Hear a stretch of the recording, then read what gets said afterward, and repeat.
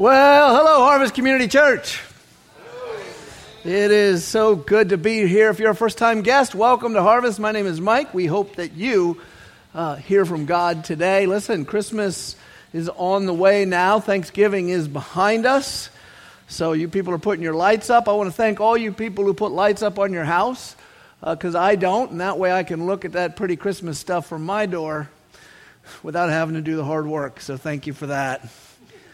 Hunting season is upon us. I want you hunters to go ahead and harvest well, but stay away from Santa's reindeer. They're not for you.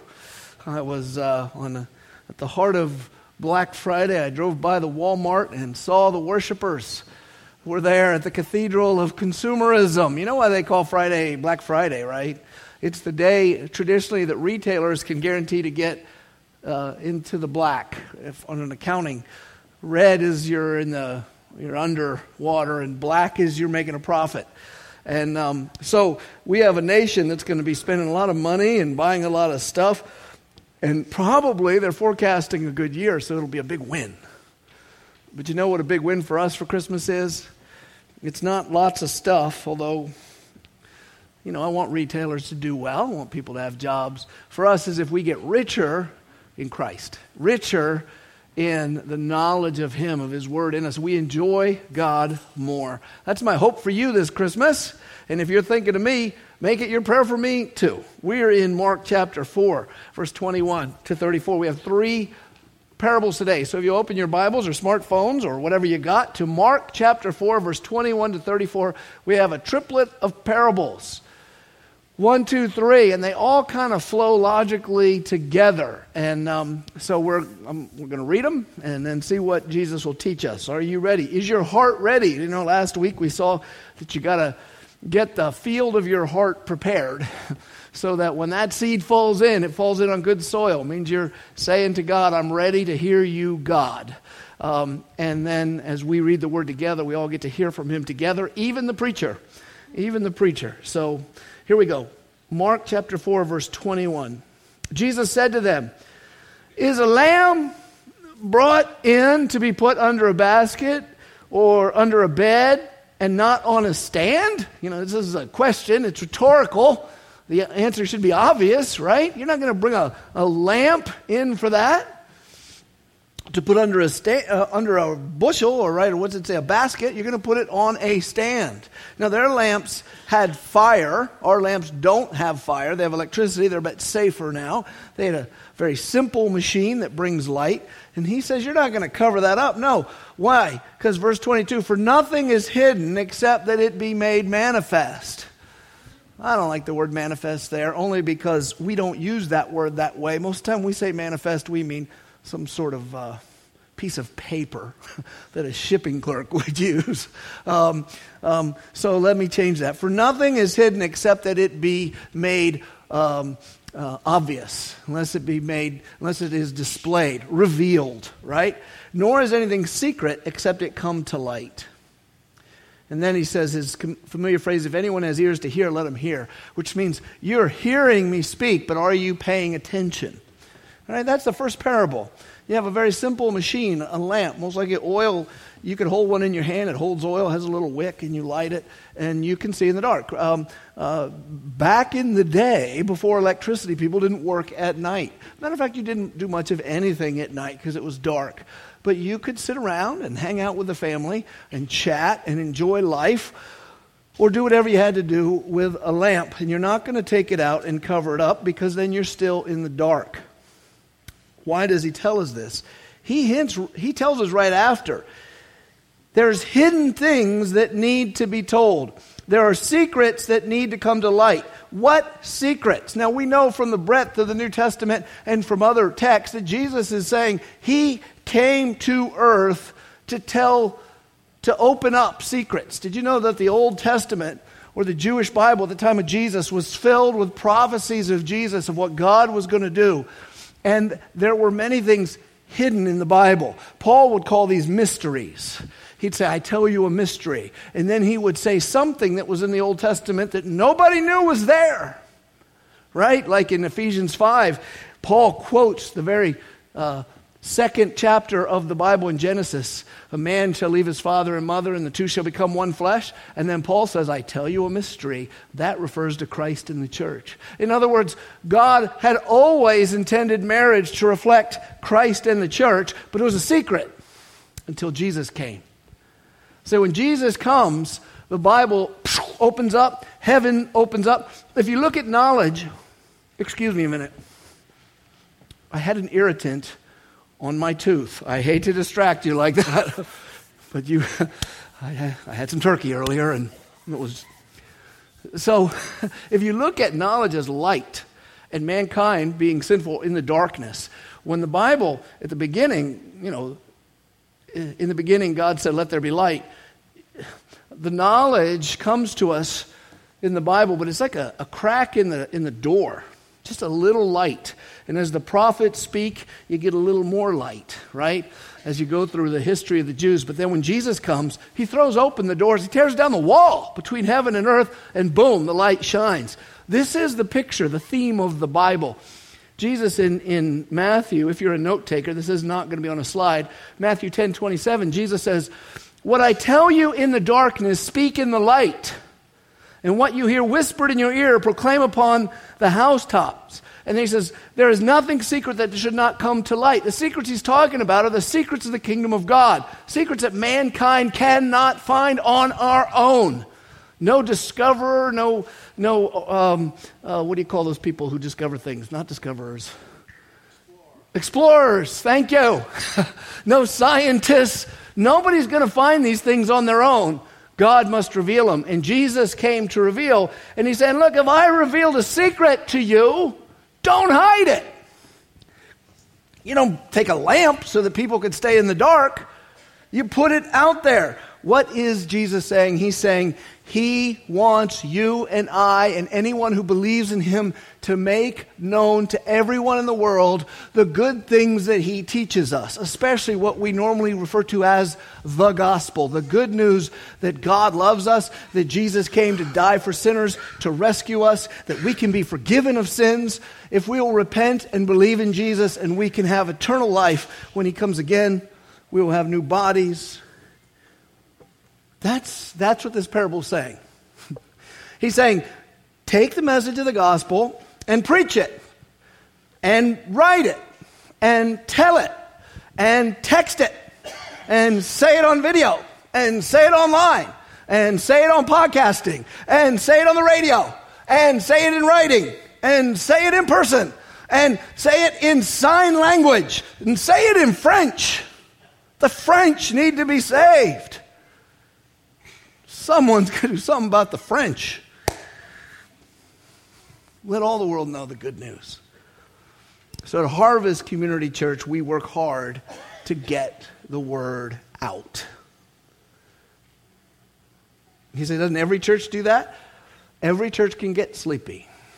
Every church can forget why it exists on earth. And so, no, they don't. Every event, every chance. Every event, every chance. Every funeral. If Harvest pastor is doing the funeral, you will hear the gospel of Jesus Christ, and people will have an opportunity to be saved. Every wedding, every women's event, every men's event, every children's event, every chance we get. And we tell our parents, teach your children. The place that should be the brightest is the house. Your kids shouldn't live in darkness until they get to church and then somebody shows them some light, right? They should get it at home. And they don't need some seminary educated professor to give it to them at home. They just need you telling them what you know. And children, tell your friends. Children are awesome because they believe the things we tell them. I remember when Mandy was just like 5. I was driving through the drive-thru at McDonald's, and she was talking to me about the gospel. And I said, yeah, we got to tell everyone the gospel. And she goes, well, are you going to tell the lady at the window? And I'm like, wasn't planning on it. She's going to give her some money. She's going to give me some food. So she, when she was in the 2nd grade, made a list of everyone in her class. And she said, I'm going to tell them all, and I'm going to start giving them Bibles. 2nd graders get it. Some of the time you get to 4th, 5th grade, you forget it. We want our members to tell this story to everyone. Tell your family, tell your neighbors, tell the people at school, tell the people at work. We want you to tell them over coffee. We want you to tell them online. We want you definitely tell them on Facebook, right? Tell them on Instagram. They already know from Facebook and Instagram that you're happier than them and you have a better life than them and your vacations are better than them. And now they know your Thanksgiving was more warm than theirs. Might as well tell them about Jesus too. Tell them on the Christmas card. If you're going to send a card, write a note, photocopy it, and tell them Jesus died for their sins. They'll think I'm weird. Newsflash, everybody's weird. George Thorogood and the Delaware Destroyers made this known many years ago when they said everybody's funny. Now you're funny too. Drag people into church, and we'll tell them again. Why? Because Jesus said, shine the light. That's the whole, to get the point of this parable, you got a lamp, put it on there, shine. And then he says, look, if there's a secret, it needs to be told. He's not talking about your embarrassing secrets. Those things let God handle on the judgment day. Don't go around telling all your dirty laundry. Trust me, we don't want to know, right? Back to where I was. I just distracted myself. I do that. You say, well, I get distracted at your sermons, Pastor. I'm like, fine, I do too.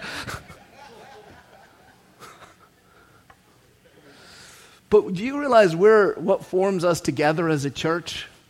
What holds us together? What brought us together is words. It's a message. The message of the gospel took us from darkness to light, from lost to found. And then we come together with the one thing we have in common is a message. That's what the church is built on. Good news. We're not unified generationally. In other words, we're not all the same age. We're not here together because we all have the same taste in music. We don't all have the same taste in food. We don't all have the same hobbies.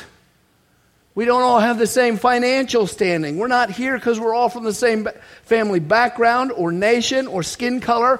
We're not here because we all have the same level of education. We don't all like the same sports teams. I got to tell you guys something. There are Browns fans in the church.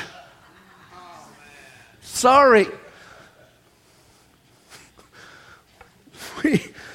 We're not united by our politics. We're not united because we all sinned the same way in the past. If you have been changed by the gospel and you believe that Jesus is Lord, you are my brother, you are my sister. If you believe the same message as me, then you've been born again and I've been born again and we've all been born into the same family. That's what unites us.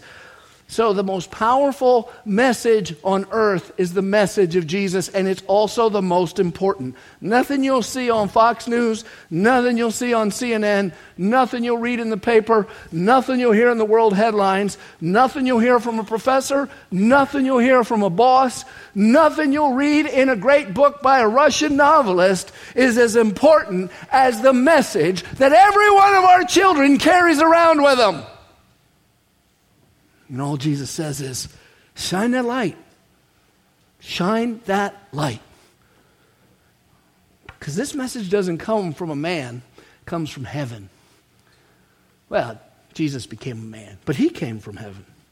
This is a message that brings peace in a world of fear. This is a message for every lonely soul, and every soul is lonely sometime. There is a God. There is love. There is hope. You have not screwed it up so bad that he can't fix it. God wants us to tell the whole world. That's that first parable. The next, before he gets to the second parable, which I'm about to jump to, he gives us a little principle that if you were here last week, you don't have to be here every week to get the message, so welcome first-time visitors, but if you were, you'll remember we hit this last week too. It's a repetitive theme in the New Testament. Verse 24, he said to them, pay attention to what you hear.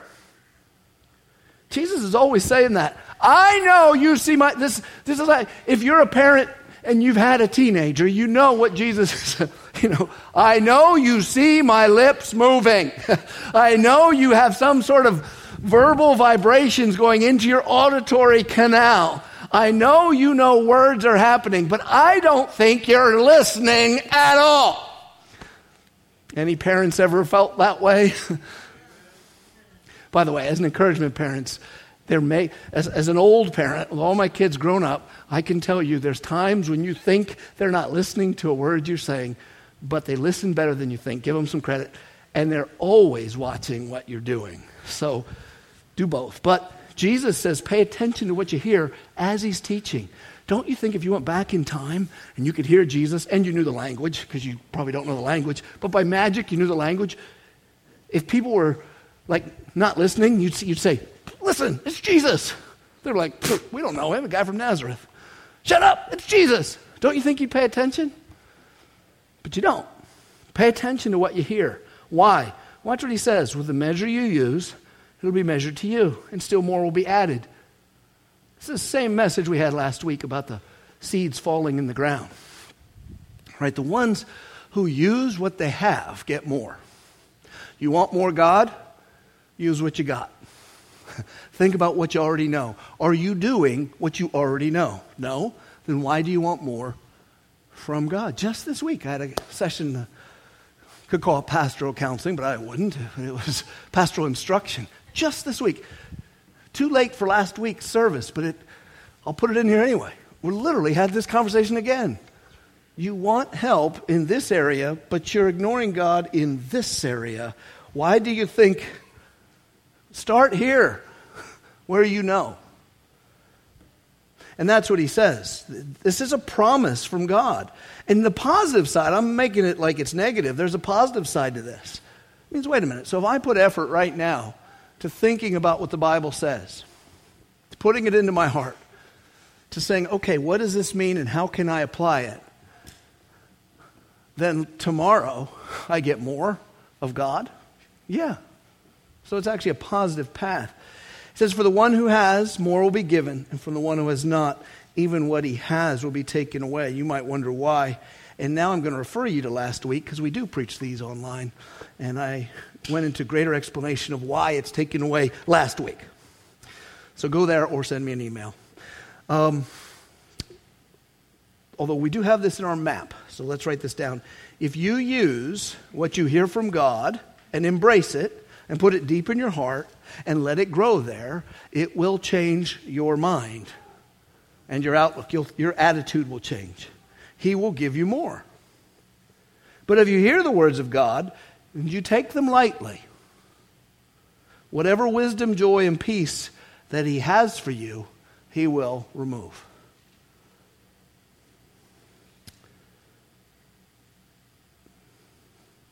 So listen up. Okay, next up, Jesus gives us an agricultural parable, another one. He gives a lot of those. Why? Because the people in that society understood agriculture. They knew what it meant, where food came from. They didn't think it was just that plastic stuff at the market. They know where it comes from. And so they already understand these. And so look what he says in verse 26. He says, the kingdom of God is as if a man should scatter seed on the ground. And he sleeps and he rises night and day. And the seed sprouts and it grows, he knows not how. The earth produces by itself. First the blade, then the ear, then the full grain in the ear. Then, when the grain is ripe, at once he puts in the sickle because the harvest has come. So the people are going to think that through and they're going to be like, yeah, that's true.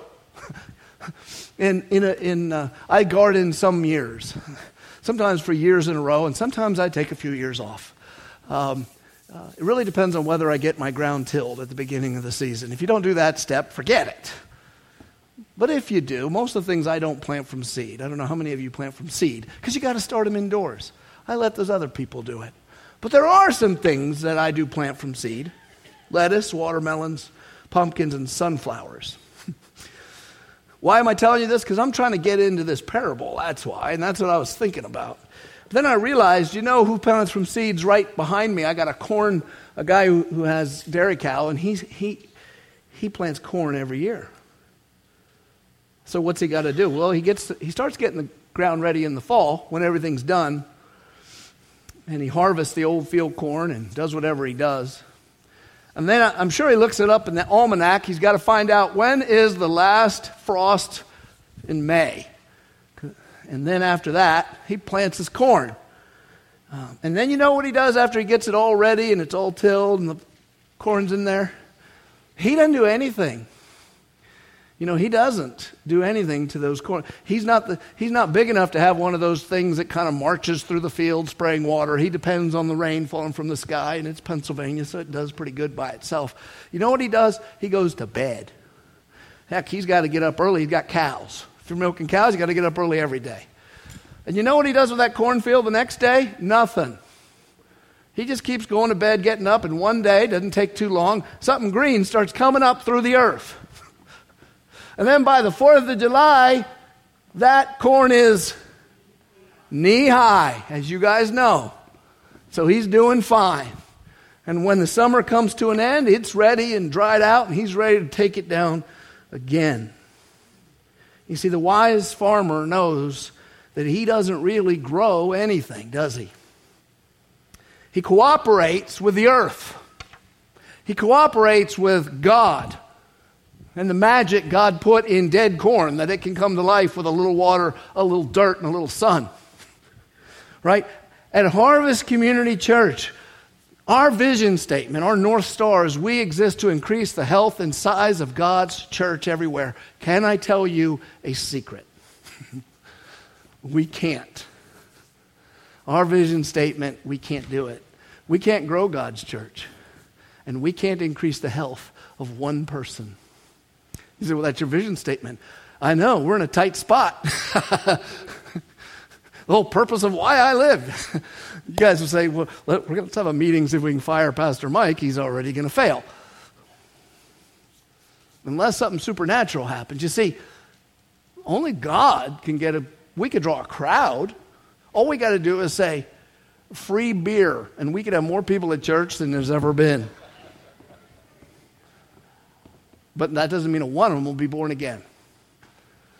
And we, to grow in Christ, to overcome life's hurts, to learn His Word, to learn to walk, to learn to undo years of bad thinking, right? Because we have to. Do not be conformed to this world, but be transformed by the renewing of your mind. That process, I can't make it happen. We're just farmers. We're just farmers. We put in the seed, God makes it grow. So another very long note-taking in your map. The kingdom of God is filled with farmers. Guess what? It's you too, all of us. We prepare the soil of our own hearts by listening to God, by obeying His word, by praying, by telling the news, by sending others to tell the news, and note these next three, trying to love one another, walk with God, and seek the lost, which is our vision statement here. But we don't make the sun, S-O-N, shine in people's hearts. And we don't make the kingdom grow. God does that. When we have our Harvest Kids, which we do take very seriously, we paint the walls. We have a curriculum with video and resources. We get people who love kids and love Jesus. And we tell them all we're supposed to tell them. And the younger they are, the higher ratio of goldfish we have to give them to keep them happy in the room, too. It's a law. There's an actual chart, 2 years old, this much goldfish, and it goes down as they get older. We can bring them all the love and all the gospel we want. We cannot get one of them born again. God does that. We're actually claiming something supernatural has to happen. To make a church healthy and growing requires working with God, who brings the supernatural growth and health. Our worship teams who lead us in singing, they can't help you get closer to God. All they can do is set the table. They till the soil and they throw out the seeds. That's the way it is in the church. Now, don't get me wrong. The farmer must work or the field won't grow. The lazy farmer who doesn't take down last year's stalks won't have any seed. And if he says, well, I'll just let whatever falls to the ground fall to the ground and grow, he'll get a handful of ears of corn among a lot of weeds and nothing. And the lazy farmer gets nothing. You still got to work. And so it is with the church. God set up a system where His church will grow in health and size if the people will do what He says. You know, it's a metaphor. Plowing the field and getting rid of the weeds and killing the bugs. Killing the bugs that's fun part. You know, you preach against heresy, you know. Killing the critters and then you take the Word of God and you plant it, but God does the miracle in your life and my life. When I preach a sermon, I'm always depending on a supernatural work that I cannot do. And you know what? It happens. It happens. It happens. And I'm sometimes shocked to hear a story of someone, well, when any time someone comes and goes, I know you were just preaching just to me, Pastor. I wasn't. I'm not that smart. I'm not that sensitive. And I hate to say it, but I wasn't even thinking. I haven't thought about you in weeks. I hope everything's fine. I'm just trying to make the word clear. So who made it so personal to you? Wasn't me. Wasn't me. Okay, here's the third parable. So the first one really is tell the message everywhere. The second one you'll see is God will give you the growth if you do the work. The third goes with it. Now watch this. This is my favorite one. This is one of my favorite parables. And I don't know if it'll be your favorite when I'm done. It's not the most thrilling, but it's one of my favorites for a certain reason. Verse 30, he said, with what can we compare the kingdom of God, or what parable shall we use for it? It's like a grain of mustard seed, which, when sown in the ground, is the smallest of all the seeds on earth. Yet, when it's sown, it grows up and becomes larger than all the garden plants, and it puts out large branches, so the birds of the air can make nests in its shade. What is that all about? The kingdom of God starts small. Really small. Right? It starts with one man, Jesus Christ. And you might say, well, didn't it start way back with Abraham and before that with Noah? No. They, chronologically in time, they were born before Jesus, but Jesus always existed. He was always the beginning point. He was always everything. And if there is no Jesus, there is no kingdom of God on earth. No matter how faithful Noah was, he was going to hell. Someone had to die for his sins. So it starts with one man. He is the perfect man. Mankind is, the Bible says, fallen, and we're all lousy sinners. It's funny how you have to argue that. We have to argue that. Because people think they're good, but the easiest thing to prove in all the world is that we're sinners.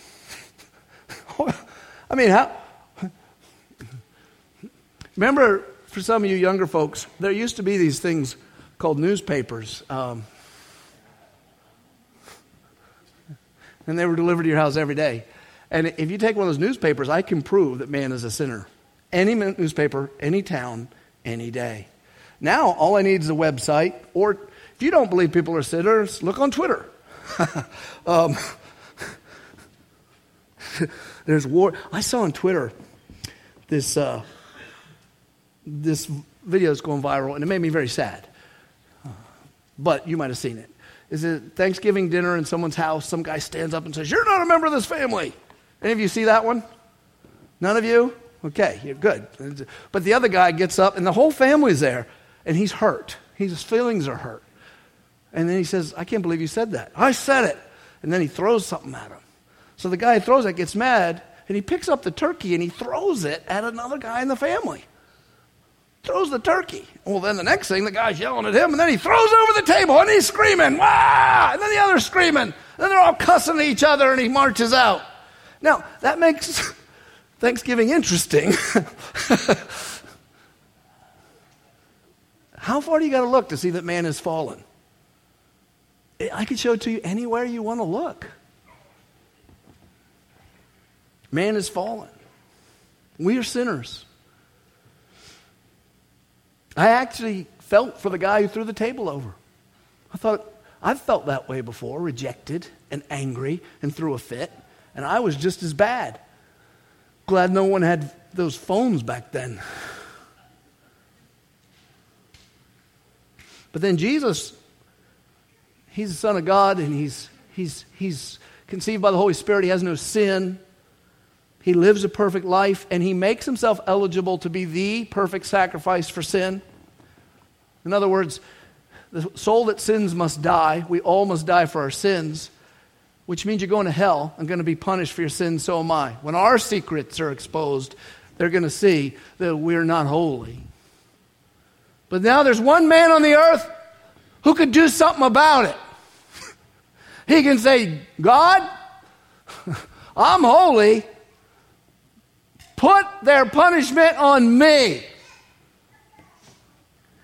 But would he? And why would he? Would you die for rats? I wouldn't. Not rats. I hate rats. I don't really want to kill a bunch of animals. I let other people kill them. I like eating dead animals. I don't want to kill them. But I'll kill rats. If you ate rats, I'm your man. I will kill I hate rats. Who would die for a sinner?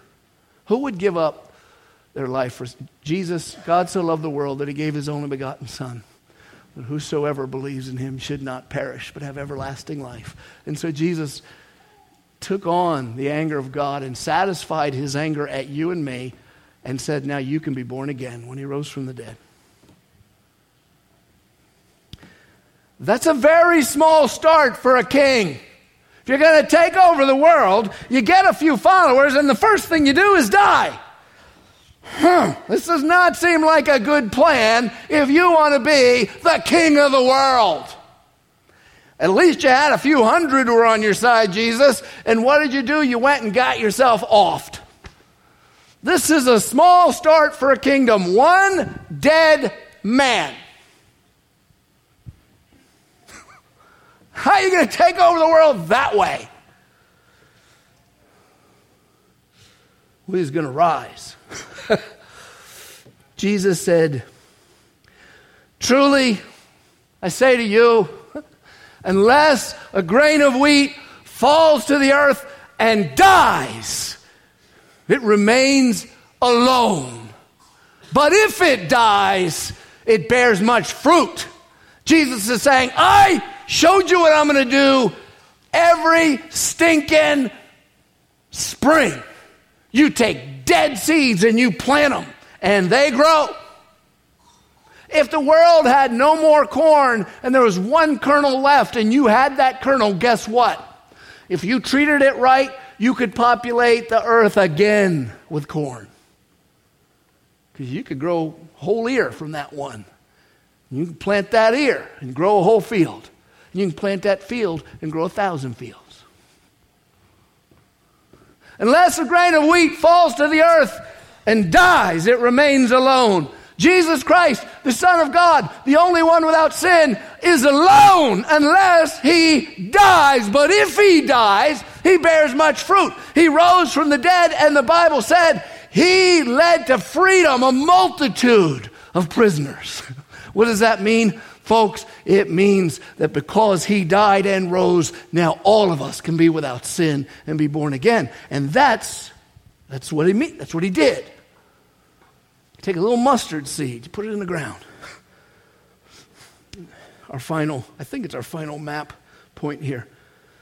Any who follows Jesus shares in his death and is freed from sin.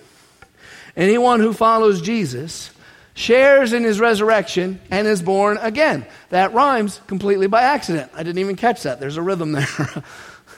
It's a new life. Anyone who follows Jesus will share in his glory when he returns at the end of the age. The Asian mustard seed that is in the ancient Near East he's talking about is very small. And if you're planting an herb garden, it may be small. Anyone who's planted a garden or trees knows that you'll learn the hard way not to plant them too close together, right? Some of you have done that, right? You thought, well, these trees aren't very big. That ought to be far enough.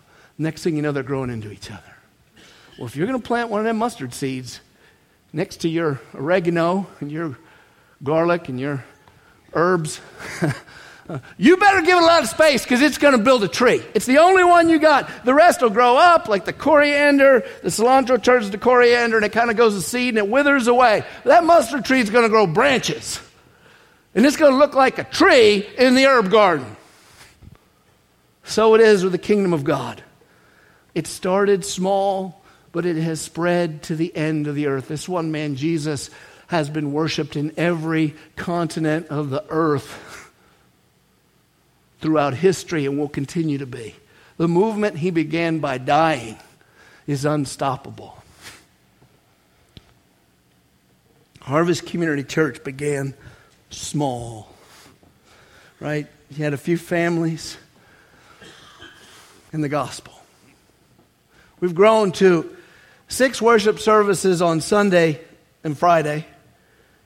4 locations. Also the jail. We bring our worship service to the jail. Can't think of a better place. We would do more there, but they won't let us.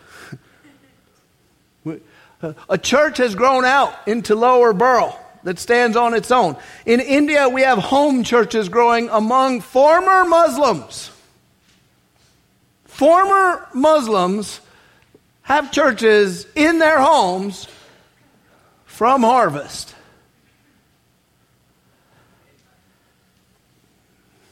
I could go on and on. Community groups, life. How much life started from a very small start? A mustard seed by itself, it isn't much good. You got a hot dog, you got one mustard seed, it ain't going to help.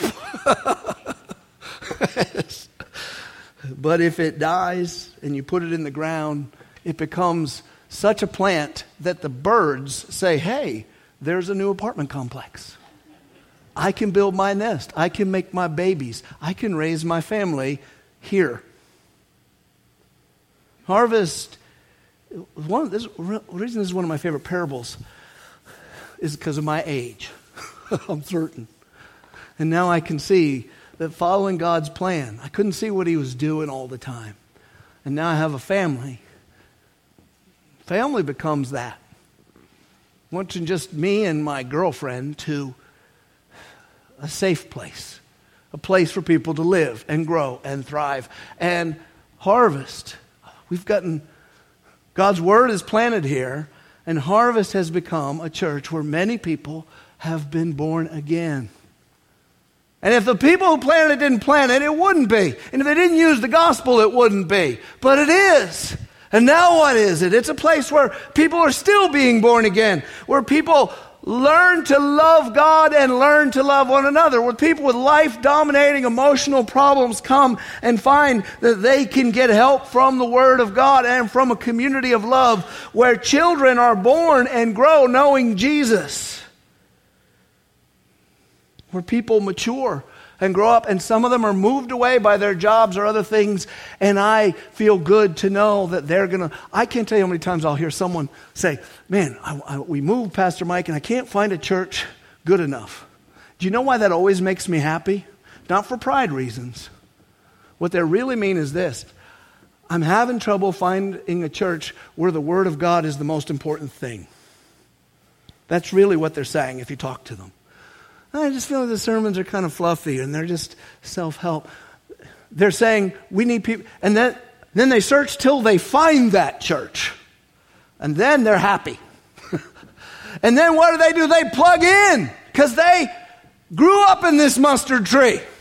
And they know what it's supposed to look like. And then they're blessing them.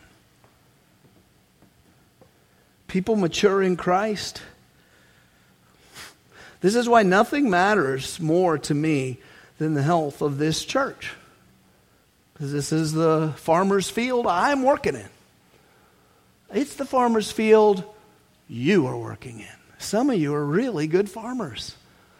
Some of you are just learning, oh, I have a job, I'm a farmer. Yeah. And some of you are lazy farmers. And your portion of the field isn't doing anything. But there's time. People's souls depend on this. Lives depend on it. Children depend on it. Families depend on it. I invite you to invest your life in your local church. Right here. The world, America is discovering what happens when you start to cut the roots of the philosophy that we have a God. And we can sit and make fun of how stupid they are and how upside down their morals are, but we'd be fools because we'd forget that God rescued us. The better thing to realize is that, wait a minute, if people are being raised in a world where wrong is right, right is wrong, there is no up, there is no down, I don't know what a boy is, I don't know what a girl is, those people are going to get messed up because they're not operating according to the way God made them. And they're going to need a place to run. A healthy church is a place to run. A healthy family married to a healthy church, a healthy person married to a healthy church is the doorway to sanity.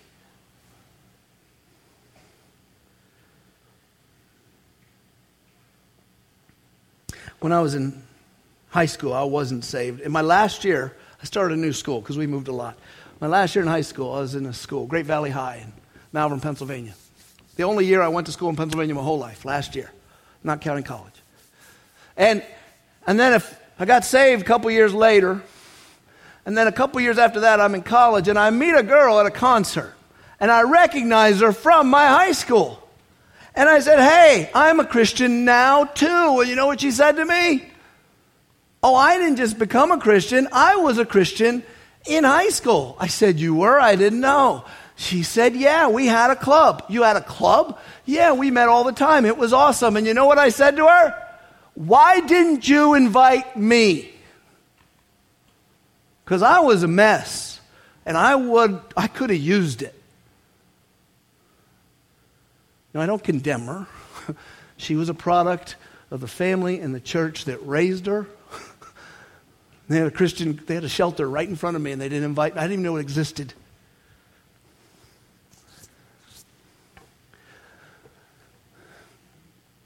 That just drives me to say, look, people in our towns, in Katanning, in Indiana, in Freeport, Petroleum Valley, wherever you work, they need God. We're working hard to make a healthy church. We're doing our part and let God do His. I'm inviting you to invest your mind, life, money, emotions, love,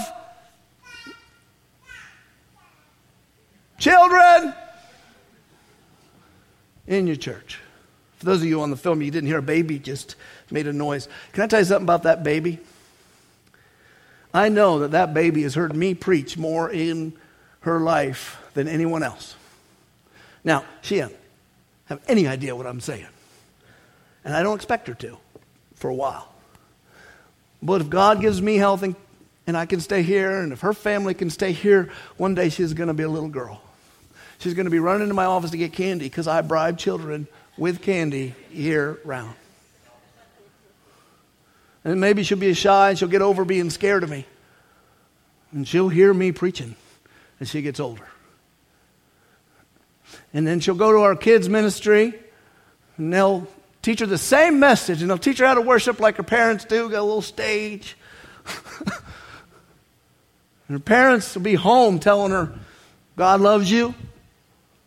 And if I'm here, eventually she'll be 18 years old. And hopefully when she leaves here to go off to whatever God has for her, she says, man, I left a great thing. I left a great church. It gave me life. That's what we're building, folks. And not just for those, what about the people whose parents kicked them to the curb and messed them up? They need this. But 1 pastor, 2 pastors, 9 pastors is not enough farmers for a field this big. And I'm not happy to stay where we are. So I'm inviting you. What did Jesus say in these 3 parables? Tell what you know. Put your light. You don't have to be perfect. Don't feel guilty if you don't share the gospel every time you feel you should. Just keep at it. Tell them if you can't get anything out of your mouth except for, I go to church and God's there, I want to go. Fine. Tell them what you know. Patiently wait for the growth. You don't have to make it work. You just tell them. Farmer goes to bed, he gets up, I'm not going to do this. You're not going to make it grow. Just tell them. And then invest in this solid shelter. This life-giving thing that God calls the local church. And if your job moves you away, or your life adventure moves you away, you find another local church that loves the Word of God. And make it go there for the sake of yourself, for the sake of any family members, for the sake of friends, and for the sake of a lost world, and for the glory of Christ. All right?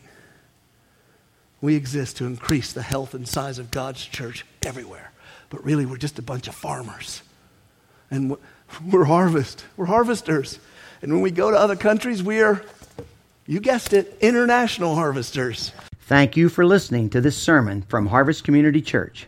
We invite you to join us at any one of our 4 campuses located in Kittanning, Petrolia Valley, Indiana, and Freeport.